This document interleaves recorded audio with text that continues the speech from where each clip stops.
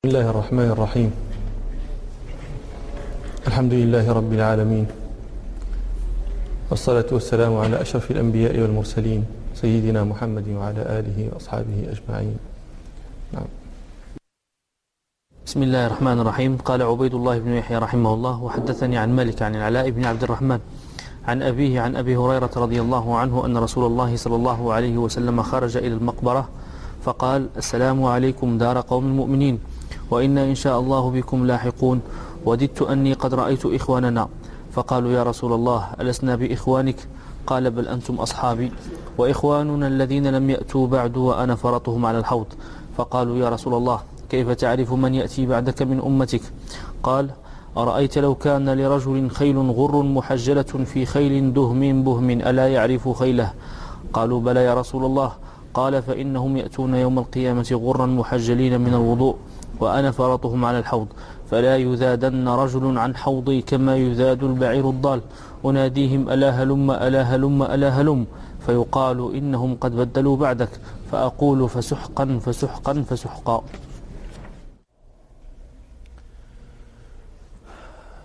كنا أخذنا في الكلام على هذا الحديث في المجلس الماضي، واليوم إن شاء الله نحن مسترسلون فيه. قال صلى الله عليه وسلم: أنا فرطهم على الحوض. فرط القوم هو الذي يتقدمهم. قوم يكونون في سفر فيفرطون أحدهم، أي يقدمونه أمامهم ليرتاد لهم موضع النزول، وليهيئ لهم ما يصلح لهم من الماء لدوابهم ولأنفسهم. هذا يكون قد فرطهم، فتقول العرب: فرطت القوم إذا تقدمتهم لتصنع هذا وتهيئ لهم موضع النزول. فرسول الله صلى الله عليه وسلم فرط أمته على الحوض. نعم. فقالوا: يا رسول الله كيف تعرف من يأتي بعدك من أمتك؟ قال: أرأيت لو كان لرجل خيل غر محجلة في خيل دهم بهم ألا يعرف خيله؟ هذا سؤال وارد. يقول الرسول صلى الله عليه وسلم: أنا فرطكم على الحوض، ينتظر قومه، ينتظر أمته، لكن في أمته من لم يره النبي صلى الله عليه وسلم، فكيف يعرفهم؟ يعرف من رأى، ولكن من آمن به ممن لم يره كيف يعرفهم؟ فسألوه فقال: أرأيت لو كان لرجل خيل غر محجلة. أرأيت هذه تأتي الاستفهام، هي فعل رأى مسند إلى ضمير المخاطب، ودخلت عليه همزة الاستفهام. أرأيت هذه موجودة في القرآن عندنا: أرأيت الذي يكذب بالدين، أرأيت الذي ينهى إلى آخره. هذه فيها لغات، هذه 4 لغات، وهي 4 قراءات عندنا في 7. فيها لغة التسهيل، رأيت، وهذه اللغة الأولى لغة التسهيل، أرأيت. واللغة الثانية لغة الإبدال، أرأيت، وإذا أبدلت وجب أن تمد 6 حركات، لا تتساهل فيها.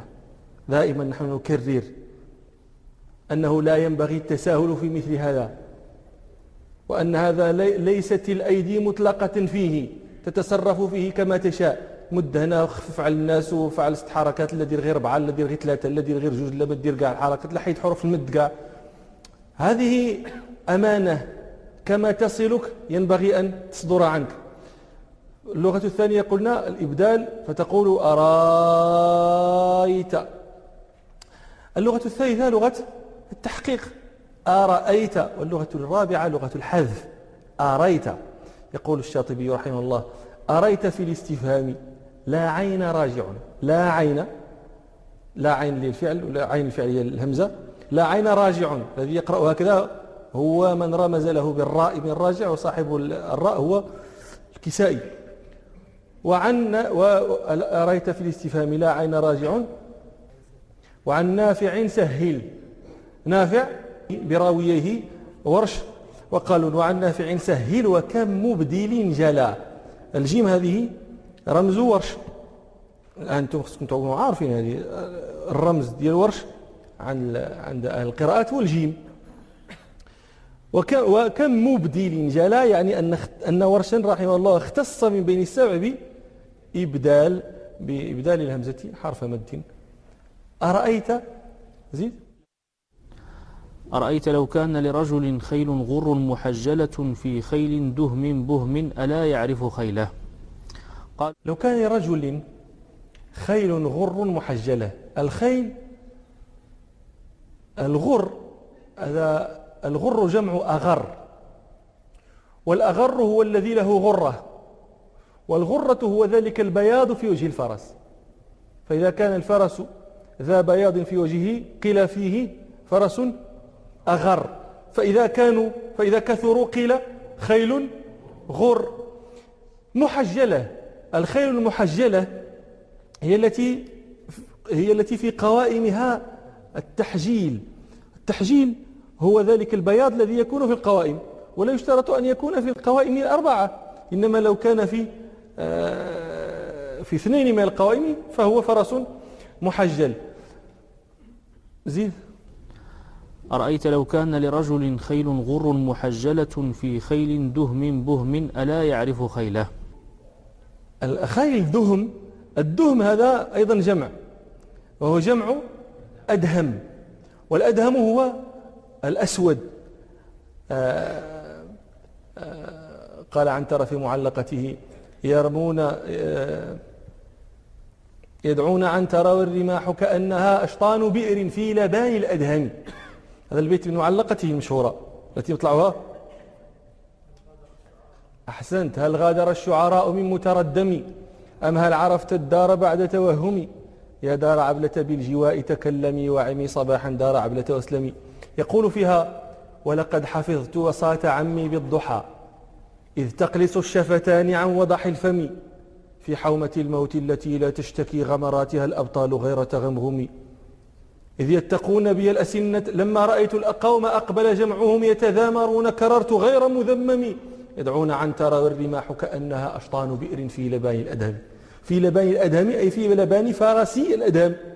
والرماح يدعون عنتر والرماح كأنها لما طعن بها الفرس يعني خاضت فيه ودخلت في لبته كأنها حبال بئر تدخل وتخرج من لبان فرسه الأدهم. موضع الشاهد هو لبان الأدهم في خيل دهم بهم. البهم جمع بهيم، والبهيم هو الذي لا يخالط لونه لون آخر. أسود بهيم هو الأسود خالص، أسود لا يخالط سواده شيء. وهذه من شواهد هذه الكلمة تلك الأبيات الرائقة الرائعة العذبة في المناجاة والتوسل. ذلك الذي يتوسل إلى الله تعالى يقول يا من يرى مد البعوض جناحها في ظلمة الليل البهيم الأليل. يتوسل إلى الله بأنه يرى هذا الذي لا يكاد يتصور أنه يرى. الله تعالى يرى مد البعوض جناحها في ظلمة الليل البهيم الأليل، ويرى نياط عروقها في نحرها، ويرى نياط عروقها في نحرها والمخ في تلك العظام النحل. أمن علي بتوبة تمحو بها ما كان مني في الزمان الأول. يا رب اتحنا. الرجل الذي له خيل غر محجلة، إذا كانت هذه الخيل وسط خيل دهم بهم أليس يعرف خيله؟ فكذلك يعرف رسول الله صلى الله عليه وسلم، يعرف رسول الله صلى الله عليه وسلم أتباعه يوم القيامة. نعم. قالوا بلى يا رسول الله. قال فإنهم يأتون يوم القيامة غرا محجلين من الوضوء وأنا فرطهم على الحوض. وهذا الأثر الذي هو هذه السيمة، هذه العلامة التي بين رسول الله صلى الله عليه وسلم وبين أتباعه جعلنا الله تعالى منهم، سببها الوضوء. يأتون يوم القيامة غرا محجلين من آثار الوضوء. وهذا معناه أن هذه العلامة هذه السيمة ليست لغير هذه الأمة، إذ لو كانت الأمم أيضا لها هذه العلامة لما امتازت هذه الأمة ولما عرفها نبيها صلى الله عليه وسلم. وقد روى الإمام مسلم في صحيحه عن أبي هريرة رضي الله عنه أن رسول الله صلى الله عليه وسلم قال: إن حوضي أبعد من أيلة من عدن، لهو أشد بياضا من الثلج وأحلى من العسل باللبن، ولآنيته أكثر من عدد النجوم، وإني أصد الناس عنه كما يصد الرجل إبل الناس عن حوضه.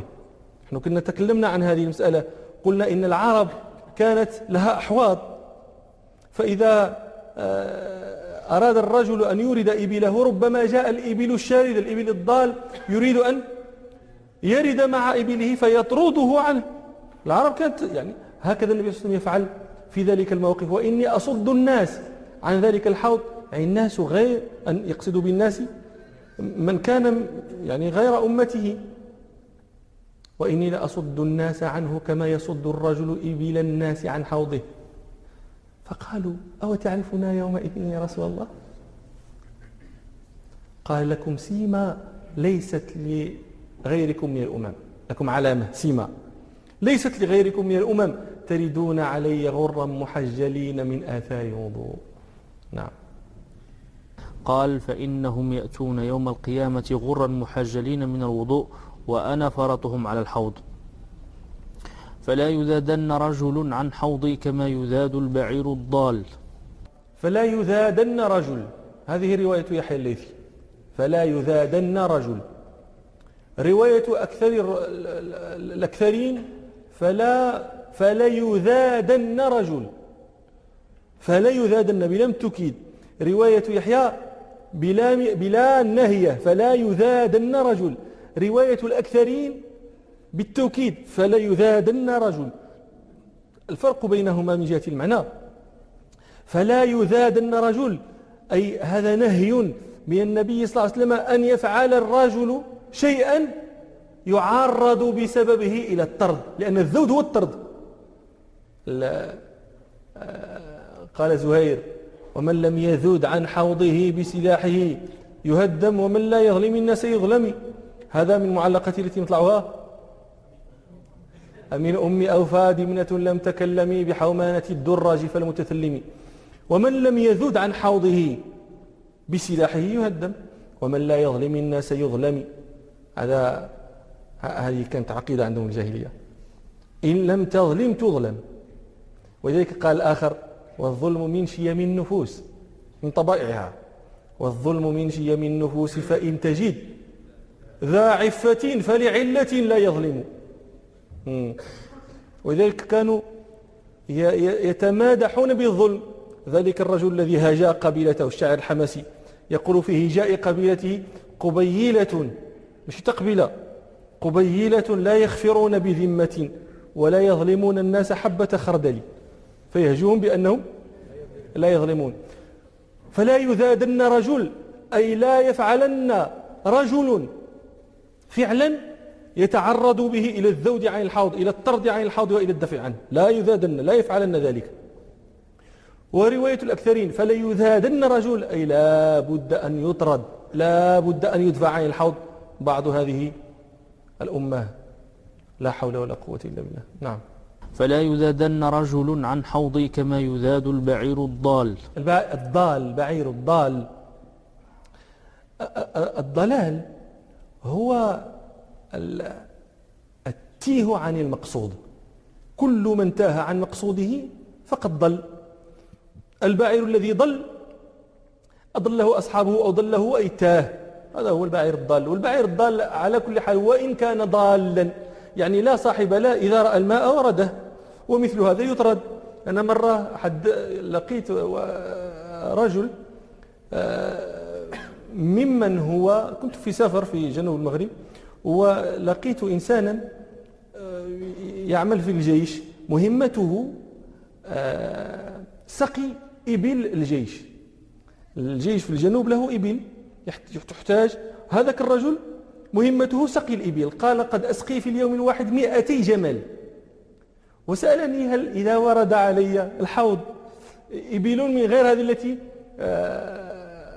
يعني أحتاج سقيها وأعمل في سقيها، هل يعني يمكن أن أطردها؟ فقلت هذا ما زال ما كان يشكو منه العرب، وهذا طرد الإبل الضالة عن هذا ما زال إلى الآن فيه. نعم. قلت له في كل كبد رطبة أجر. أناديهم ألا هلم ألا هلم ألا هلم. هلم أقبل، هلم تعال، هذه معناها. وهذا هلم فيه لغتان، لغة الحجازيين ولغة التميميين. أما على لغة الحجازيين فهلم هذا لا يتغير، إذا أسند إلى فعل مثنى أو جمع أو مؤنث، إذا كان فاعله مثنى أو جمعا أو مؤنثا فهو يلزم حالة واحدة. تقول هلم يا زيد، وهلم يا زيدان، وهلم يا زيدون، وهلم يا هند، وهلم يا هندان، وهلم يا هندات. وعلى لغة التميميين تلحقه الضمائر كما تلحق سائر الأفعال، فتقول هلم يا زيد، وهلم يا زيدان، وهلموا يا زيدون، وهلمي يا هند. والهندان كيف نقول؟ هلما يا هنداني. والهندات هلممنا يا هندات، هلممنا يا هندات. والقرآن نزل بلغة الحجازيين. قال ربنا سبحانه قل هلم شهداءكم الذين يشهدون أن الله حرم هذا، هلم شهداءكم، ولم يقل هلموا. وقال ربنا أيضا واتل عليهم نبأ نوح إذ قال لقومه يا قوم إن كان كبر عليكم مقامي وتذكيري بآيات الله فأجمعوا أمركم وشركاءكم ثم لا يكن أمركم عليكم غمة. ماشي هذه، شي أخرى تجيني. المهم شاهد هذا فيه شاهد هلم شهداءكم. وقلت لكم إن القرآن نزل على لغة الحجاز. الآن ما الفرق من جهة لغة الحجازيين ولغة التميميين؟ على لغة التميميين يكون هلم فعل، تكون هلم فعلا لأنها تقبل علامة الفعل. وعلى لغة الحجازيين تكون اسم فعل ولا تكون فعلا. ما الفرق بين يعني هلم الآن على لغة التميميين تكون فعل أمر، وعلى لغة الحجازيين تكون اسم فعل أمر؟ ما الفرق بينهما؟ اسم الفعل، اسم فعل الأمر هي الكلمة التي تدل على الأمر ولكن لا تقبل علامة فعل الأمر. إذا كانت تدل على الأمر ولا تقبل علامة فعل الأمر تكون اسم فعل، تكون اسم فعل أمر. وإذا كانت تدل على الأمر وتقبل علامة الفعل فتكون فعل أمر. أناديهم ألا هلم ألا هلم ألا هلم فيقال إنهم قد بدلوا بعدك فأقول فسحقا فسحقا فسحقا. النبي صلى الله عليه وسلم رآهم وعرفهم وناداهم، لأنه لا ينادي إلا من رأى عليه السمة، إلا من رأى عليه العلامة، فيناديهم هلم هلم تعالوا أقبلوا، فيطردون. وتذكر علة طردهم إنهم قد بدلوا بعدك، بدلوا ذلك الذي تركتهم عليه، إنهم غيروا سنتك وما كان ينبغي لهم أن يغيروها، ذلك طردوا. قال ابن عبد البر رحمه الله كل من أحدث في الدين ما لا يرضاه الله ولم يأذن به رسول الله صلى الله عليه وسلم فهو من المطرودين المبعدين عن حوضه صلى الله عليه وسلم.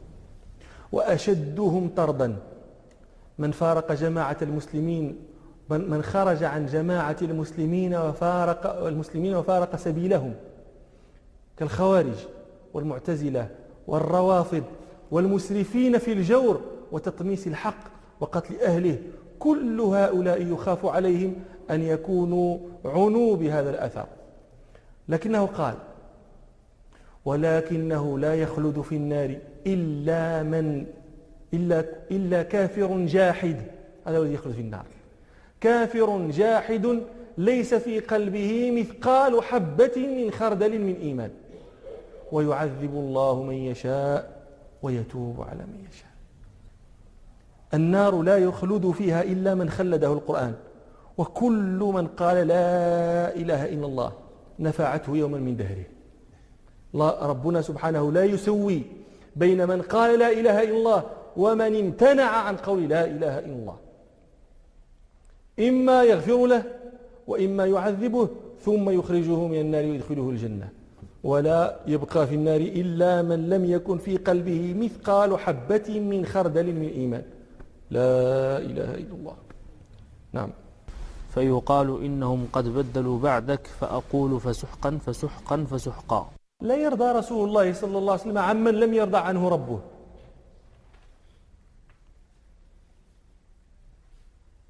كل من كان مسخوطا لله فهو مسخوط لرسول الله صلى الله عليه وسلم، لأنه لما نادى ألا هلم فأخبر صلى الله عليه وسلم بأنهم بدلوا قال فسحقا. السحق هذا البعد، الشيء السحيق، الشيء البعيد. قال ربنا سبحانه ومن يشرك بالله فكأنما خر من السماء فتخطفه الطير أو تهوي به الريح في مكان سحيق، في مكان بعيد. وقول العرب سحقا لك أو بعدا لك هذا معناه الدعاء على من قيلت له سحقا وبعدا. نعم.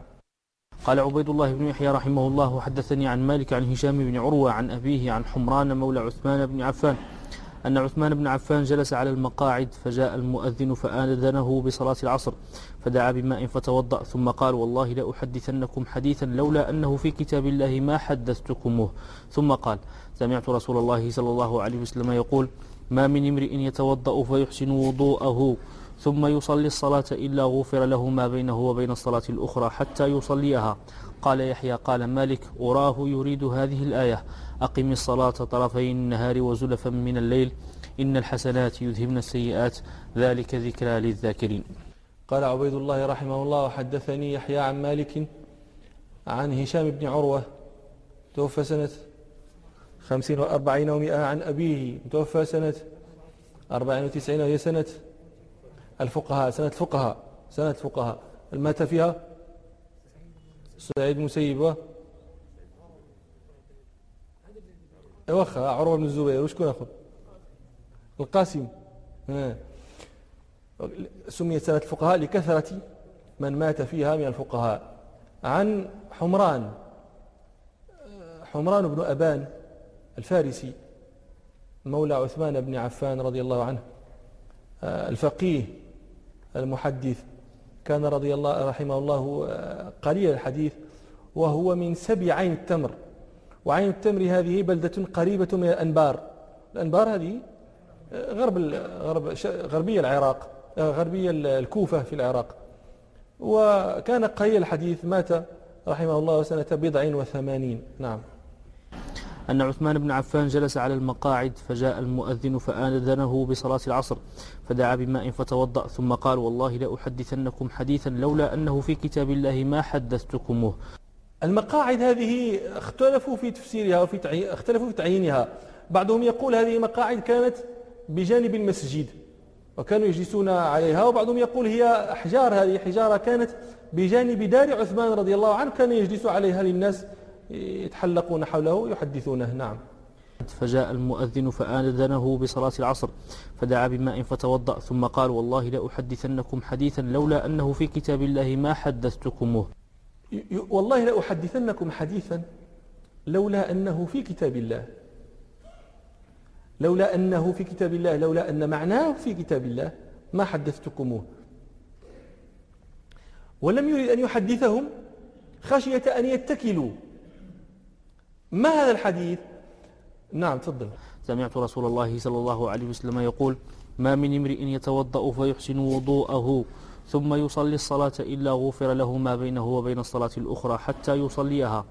وهذا الحديث بشارة لهذه الأمة أنه هذا الوضوء والصلاة كفارة، فكلما واظب على وضوء وصلاة كان ذلك كفارة لما بينه وبين الصلاة التي تليها، فإذا استمر على ذلك استمر في كفارة حتى يقبضه الله إليه.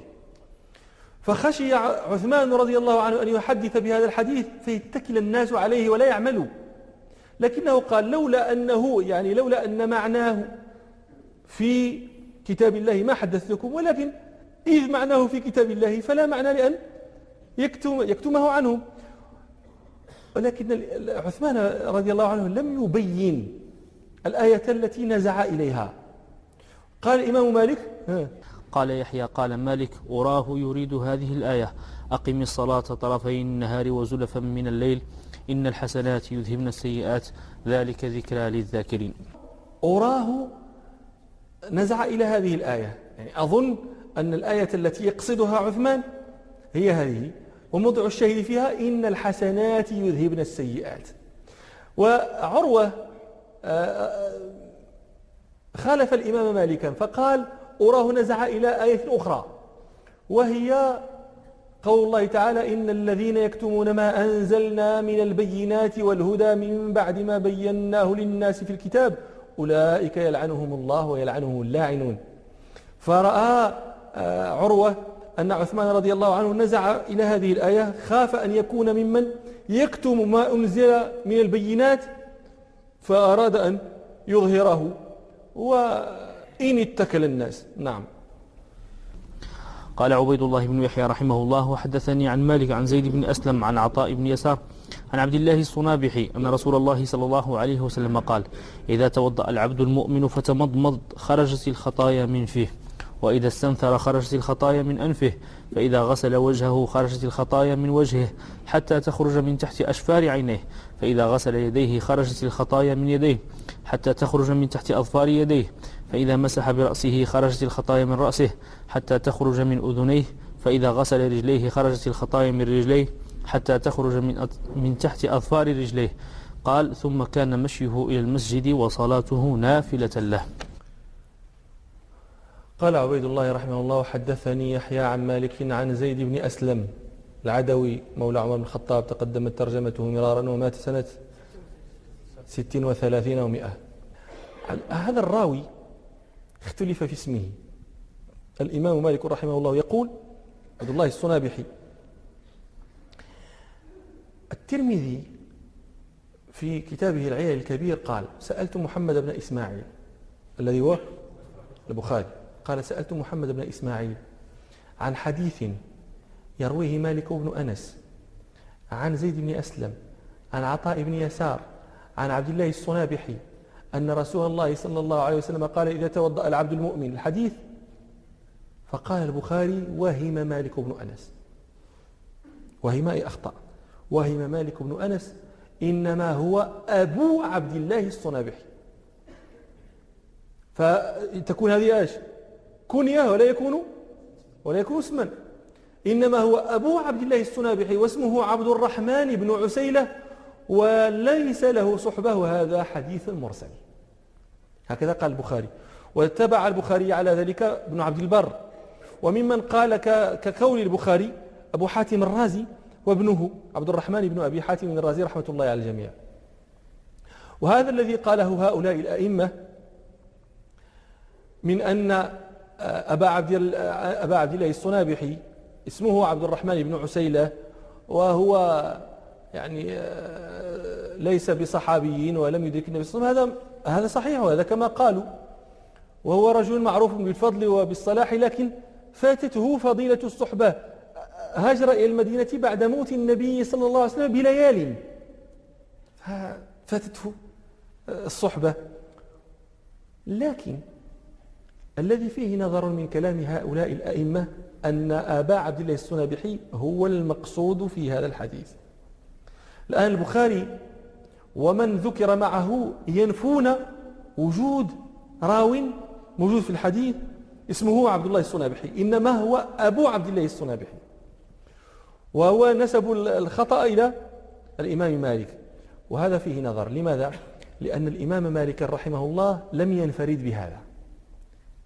الإمام مالك وافقه على تسمية الراوي عبد الله الصنابحي، وافقه على ذلك 3 من الثقات: أبو غسان محمد بن مطرف، وزهير بن محمد، وحفص بن ميسرة. هؤلاء 3 ثقات كلهم يرون هذا السند، ماشي الحديث، السند، ويذكرون عبد الله الصنابحي. أبو داود في سننه يروي من طريق أبي غسان محمد بن مطرف عن زيد بن أسلم عن عطاء بن يسار عن عبد الله الصنابحي قال زعم أبو محمد أن كذا كذا، فقال عبادة بن الصامت كذب أبو محمد. فقال في السند عطاء بن يسار زيد بن أسلم عن عطاء بن يسار عن عبد الله الصنابحي، الإسناد ما فيه الإمام مالك. فهذا أبو غسان اسمته محمد بن مطرف. الثاني زهير بن محمد، وهذا ذكره ابن السكن في صحاحه. كتاب ابن السكن هذا من الكتاب المفقودة، لكن بعض من أدركه من المتقدمين، بعض من رآه من المتقدمين ينقل عنه. ابن السكن هذا ممن أورد في صحاحه هذا السند زهير بن محمد عن عطاء عن زيد بن أسلم عن عطاء بن يسار عن عبد الله الصنابحي. وروى أيضا إسنادا آخر فيه عن حفص بن ميسرة وهو الثقة الثالث الذي وافق الإمام مالك. حفص بن ميسرة عن زيد بن أسلم عن عطاء بن يسار عن عبد الله الصنابحي قال سمعت رسول الله صلى الله عليه وسلم يقول إن الشمس تطلع بين قرني الشيطان. هنا عبد الله الصنابحي يقول سمعت رسول الله صلى الله عليه وسلم. وإذا كان الراوي ثقة وقال سمعت، هذا نص في أنه صحابي، قال سمعت النبي صلى الله عليه وسلم. ولذلك قال ابن السكن لما ذكر عبد الله الصنابحي قال من أهل المدينة يشبه أن تكون له صحبة. لماذا قال هذا؟ لما ورد في السند سمعت رسول الله صلى الله عليه وسلم، وذاك سند فيه ثقات. حفص بن ميسرة ثقة، زيد بن أسلم ثقة، عطاء بن يسار ثقة، عبد الله الصنابحي ثقة. وقال ابن معين كما في تاريخ الدوري لما ذكر عبد الله الصنابحي قال معدود في المدنيين يشبه أن تكون له صحبة. تلخص من هذا الكلام أن هذين رجلان، أبو عبد الله الصنابحي وهذا لم يدرك النبي صلى الله عليه وسلم، والآخر عبد الله الصنابحي وهذا أدرك النبي صلى الله عليه وسلم على الصحيح، وهو صاحب هذا الحديث. لماذا نقول هو صاحب هذا الحديث؟ لأنه إذا قلنا ليس هو في ذلك توهيم ل40 من الثقات، ماشي واحد، ماشي إمام مالك فقط، نكون وهمنا 4 من الثقات بلا داعي للتوهيم. ولا سيما وقد سمعتم يعني من قال إن كابن السكن وكيحيى بن معين قالوا إن عبد الله الصنابحي يعني غير الآخر. ومن شاء الاستزادة فليرجع إلى كتاب بيان الوهم والإيهام لابن قطان الفاسي، وإلى الإصابة لابن حجر، وإلى تهذيب الكمال للمزي، وإلى مشكاة المصابيح للتبريزي. هؤلاء كلهم ذكروا أن الإمام مالك رحمه الله لم يخطئ في هذا الإسناد كما زعم البخاري رحمة الله على الجميع. نعم.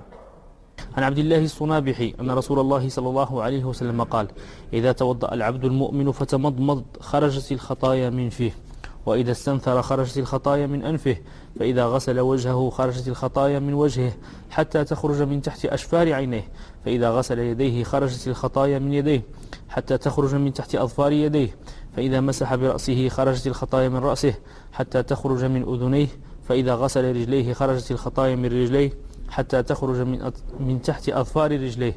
قال ثم كان مشيه إلى المسجد وصلاته نافلة له.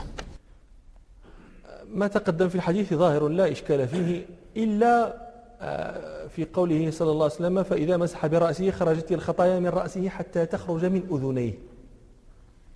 هذا دليل لجمهور العلماء الذين يرون أن الأذنين من الرأس.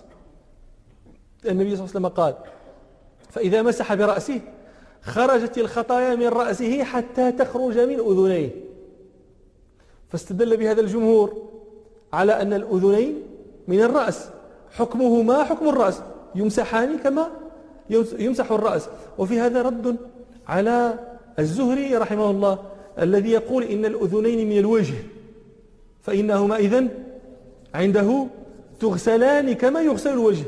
والذي حمل الزهري رحمه الله على هذا القول ما رواه الإمام مسلم في صحيحه في دعاء النبي صلى الله عليه وسلم في السجود، سجد اللهم النبي صلى الله عليه وسلم كان إذا سجد قال اللهم لك سجدت وبك آمنت ولك أسلمت سجد وجهه الذي خلقه وصوره وشق سمعه وبصره. وشق سمعه الضمير يعود على وشق سمع الوجه، فنسب النبي صلى الله عليه وسلم السمع إلى، قال إذن الزهري فالسمع منسوب إلى الوجه. وهذا الاستدلال مردود عند جماهير العلماء، لأنهم حملوا لفظ الوجه هنا على غير معناه المتبادل، إنما قال وجه هنا بمعنى الذات، كما في قول الله تعالى كل شيء هالك إلا وجهه كل من عليها فان ويبقى وجه ربك، يبقى ذات ربك سبحانه. ومما يدل على ذلك أن الذات كلها تسجد، السجود يكون على 7 آراب ولا يكون السجود على الوجه فقط. ثم إنه قد صح أن النبي صلى الله عليه وسلم قال الأذنان من الرأس، والحمد لله على هذا، لأن لو كانت الأذنان تغسلان لكان جمهور هذه الأمة سمكين. من طرائف التي تذكر فيها أن بعض العلماء ممن مات يعني من المتأخرين كان إذا نام ابنه عن صلاة الصبح فلم يستيقظ أتى بشيء من الماء وصبه في أذن ابنه النائم عن الصلاة. هذا فيهب الابن مستيقظا، لأنه أنت ناعس وتكب لك الماء في ودنك تكون شوية قصعة فيهب الابن مستيقظا، وهذا له منزع. كانوا يقولون إن من نام حتى طلعت الشمس فذلك رجل بال الشيطان في أذنيه. ويروى حديثا الأعمش كان يقول ما أصابني هذا العمش إلا من كثرة ما بال الشيطان في أذني. وهذا طبعا منهم كتمان لما كانوا يحيون الليل. هذا ما أعمش كان، احنا في الحقيقة نقولوا احنا من الأعمش. نعم. فإذا غسل رجليه خرجت الخطايا من رجليه حتى تخرج من تحت أظفار رجليه. الكلام على خروج الخطايا، هذا الخطايا المقصودة في الحديث الصغائر وليست الكبائر. ومما يدل على ذلك ما رواه مسلم في صحيحه أن رسول الله صلى الله عليه وسلم قال الصلوات الخمس والجمعة إلى الجمعة ورمضان إلى رمضان كفارات ما بينهن ما اجتنبت الكبائر. وفي رواية عند مسلم ما لم تغشى الكبائر. وقال ربنا سبحانه إن تجتنبوا كبائر ما تنهون عنه نكفر عنكم سيئاتكم وندخلكم مدخلا كريما. نعم. ثم كان مشيه إلى المسجد وصلاته نافلة له. وهذا من ساعة كرم ربنا وفضله وعلى فضله وكرمه بعباده. الوضوء كفر الخطايا، ويبقى المشي هذا فيه فقط الرفع للدرجات. نعم. قال عبيد الله بن يحيى رحمه الله وحدثني عن مالك عن سهيل بن أبي صالح عن أبيه عن أبي هريرة رضي الله عنه أن رسول الله صلى الله عليه وسلم قال إذا توضأ العبد المسلم أو المؤمن فغسل وجهه خرجت من وجهه كل خطيئة نظر إليها بعينيه مع الماء أو مع آخر قطر الماء. فإذا غسل يديه خرجت من يديه كل خطيئة بطشتها يداه مع الماء أو مع آخر قطر الماء. فإذا غسل رجليه خرجت كل خطيئة مشتها رجلاه مع الماء أو مع آخر قطر الماء حتى يخرج نقيا من الذنوب. قال عبيد الله رحمه الله حدثني عن مالك عن سهيل بن أبي صالح المدني الحافظ الصادق الكبير، كان ثقة من ثقات أهل المدينة، كان قليل الحديث لكنه كان من كبار الحفاظ، لكنه مرض مرضا فتغير حفظه بسبب ذلك المرض. والإمام مالك ممن روى عنه قبل أن يمرض مرضه ذلك، ومات رحمه الله سنة 40 و100. وسهيل بن أبي صالح اسمه مرتبط بمسألة في مصطلح الحديث يذكرها أصحاب المصطلح. هذه المسألة سهيل بن أبي صالح حدث حديثا، حدث عن أبيه عن أبي هريرة أن رسول الله صلى الله عليه وسلم قضى باليمين مع الشاهد، قضى باليمين مع الشاهد. هذا الحديث حدث به سهيل بن أبي صالح، كان ممن سمعه منه ربيعة بن أبي عبد الرحمن، ربيعة الرأي. ثم إن سهيلا نسي ذلك الحديث، نسيه. ربيعة بن أبي عبد الرحمن حدث به أيضا، كان ممن سمعه منه عبد العزيز الدراوردي. عبد العزيز الدراوردي لقي مرة سهيلا. باش تفهموا يجب أن تستحضروا الإسناد. الآن عندنا عبد العزيز الدراوردي يروي عن ربيعة بن أبي عبد الرحمن، وربيعة يرويه عن سهيل بن أبي صالح. لقي الدراوردي عبد العزيز الدراوردي لقي سهيلا فسأله عن الحديث الذي حدثه ربيعة عنه، فقال له سهيل يعني إن ربيعة يقول إنني حدثته إياه ولا أذكره. سهيل ثقة وربيعة ثقة والدراوردي ثقة. الآن هذا سهيل بن أبي صالح نسي الحديث، لكنه يرى هذا تلميذه يقول حدثتني بكذا، أنت ثقة. لما جاء الدراوردي وسأله عن الحديث قال ربيعة يقول إنني حدثته إياه ولست أذكره. فماذا كان يصنع بعد ذلك سهيل بن أبي صالح؟ كان إذا أراد أن يحدث بهذا الحديث يقول حدثني ربيعة أنني حدثته عن أبي هريرة أن النبي صلى الله عليه وسلم قضى باليمين مع الشاهد. هذه هي الأمة. أولئك آبائي فجئني بمثلهم إذا جمعتنا يا جرير المجامع. ما يعود علماء الأمة. سبحان الله، أنت تثق في هذا الرجل ويقول لك حدثتني وسمعته وأخذته منك، ومع ذلك لا يستجيز أن يقول حدثني أبي، لأنه ما بقاش هو عاقل على الرواية ديال الباه، ما بقاش عاقل عليها. إنما الرواية التي يذكرها رواية ربيعة عنه. وهذا مسألة يقولون إذا حدث الشيخ ثم نسي ذلك الذي حدث به، هذا النسيان يكون على صورتين. إما أن يقول مثلا إذا قيل له فلان يحدث عنك بكذا يقول كذب فلان، يجحده ويكذب أنه أخبر به، أو يجحده من غير أن يكذب ذلك الذي روى عنه. إذا جحد بالتكذيب، طبعا نحن نتحدث في حال الراوي عنه ثقة. إذا كان الراوي عنه ضعيف هذا ما معنا كلام، لكن الشيخ ثقة والراوي عنه أيضا ثقة. الراوي يقول فلان حدثني، لما جاء عند الشيخ قال كذب علي ما حدثت. قال المحدثون في هذه الصورة يسقط الحديث، لا يؤخذ. لكن هل يعتبر ذلك الراوي كذابا؟ وكلما رأيته حاملت يعني كلما رأيته في سند قلت إن هذا حديث موضوع لأن فيه راوي كذاب؟ لا يحكم على الراوي بالكذب. لماذا؟ لأنه هو أيضا يكذب شيخه. أو حق بئس الشيء هذا اللي صار، الشيخ والتلميذ يتراميان بالكذب. هذا كذبوا هذا كذبوا، الحديث يسقط لتعارض البينات، ولكن لا الشيخ يقال فيه كذاب ولا الراوي يقال فيه كذاب، ولكن الحديث يطرح. أما إذا جحد الشيخ من غير تكذيب يقول لا أذكر، فأكثر المحدثين وأكثر الفقهاء وأكثر المتكلمين على أن الحديث يصح.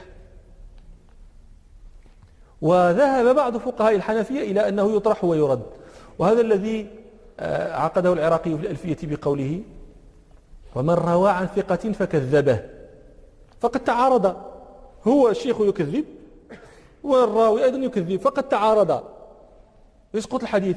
ولكن كذب الراوي لا تثبتا بقول شيخه، لا تحكم عليه صافي وتجرحه وتصيره كذابا، لا تثبتا بقول شيخه فقد كذبه الآخر أيضا، واردد ما جحد،